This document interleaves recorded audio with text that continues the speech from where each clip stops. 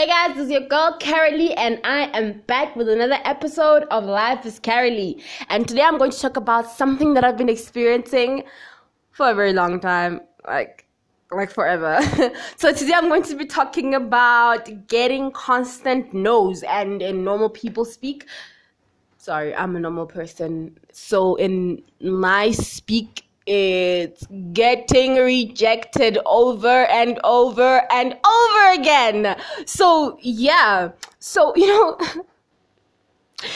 this other day I was like chilling and I was like, oh my God, I've been sending out so many applications, but am I sending enough applications? And I watched this video about from this girl, Natalie Barbu.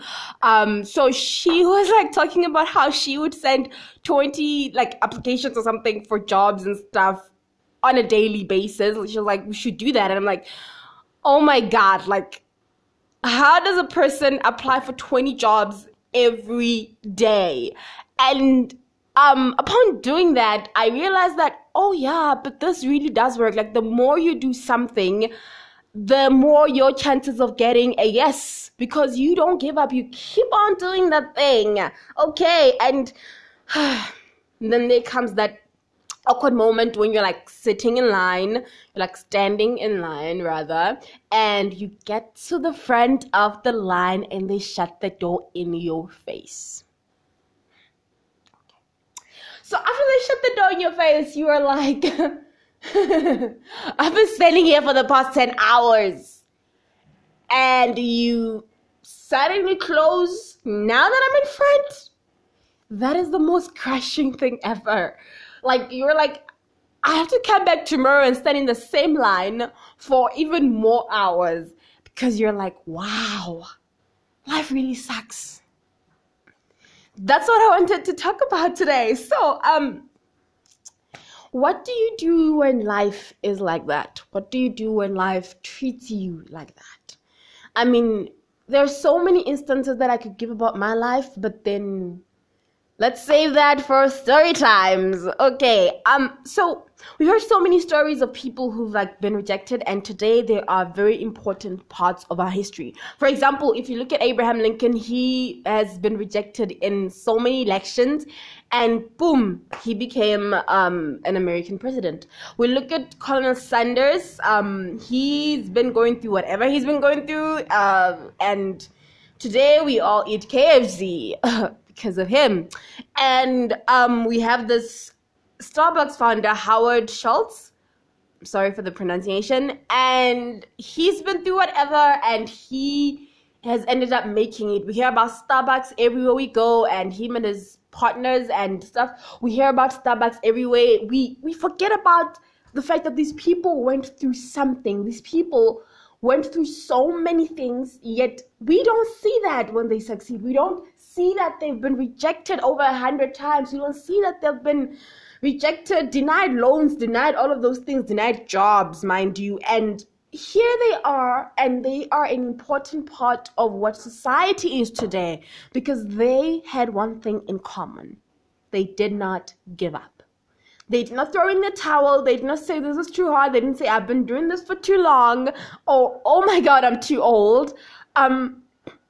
They kept on pressing on. They kept on going, and their goals were eventually realized. And one thing also that I've picked up from all these people is that they kept doing what they were doing until another dream emerged. If you look at Colonel Sanders, his goal wasn't a franchise of KFC, whatnot. He was just a guy who grew up cooking for his siblings. He was just a guy who grew up cooking, feeding people there in Kentucky.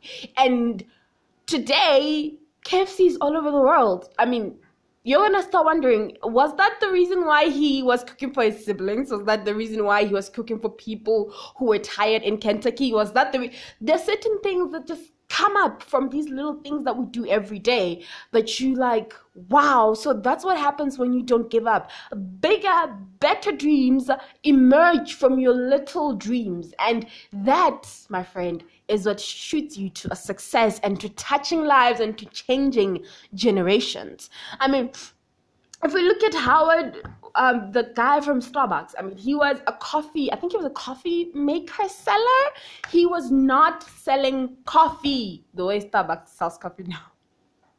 So you understand that from his selling coffee machines dream, he birthed something else, something bigger, something way better than just selling coffee machines. I mean, why sell coffee machines only when you can sell coffee? When you can use them to make coffee and sell that and be more profitable?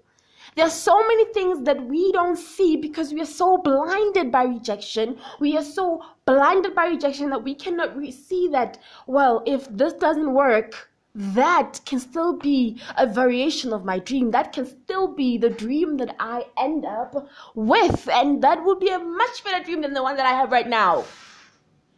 So, another thing is that if you've been rejected for too long and you need a break, well, take the time to heal. Take the time to approach your dreams in a different way, but never give up, ever.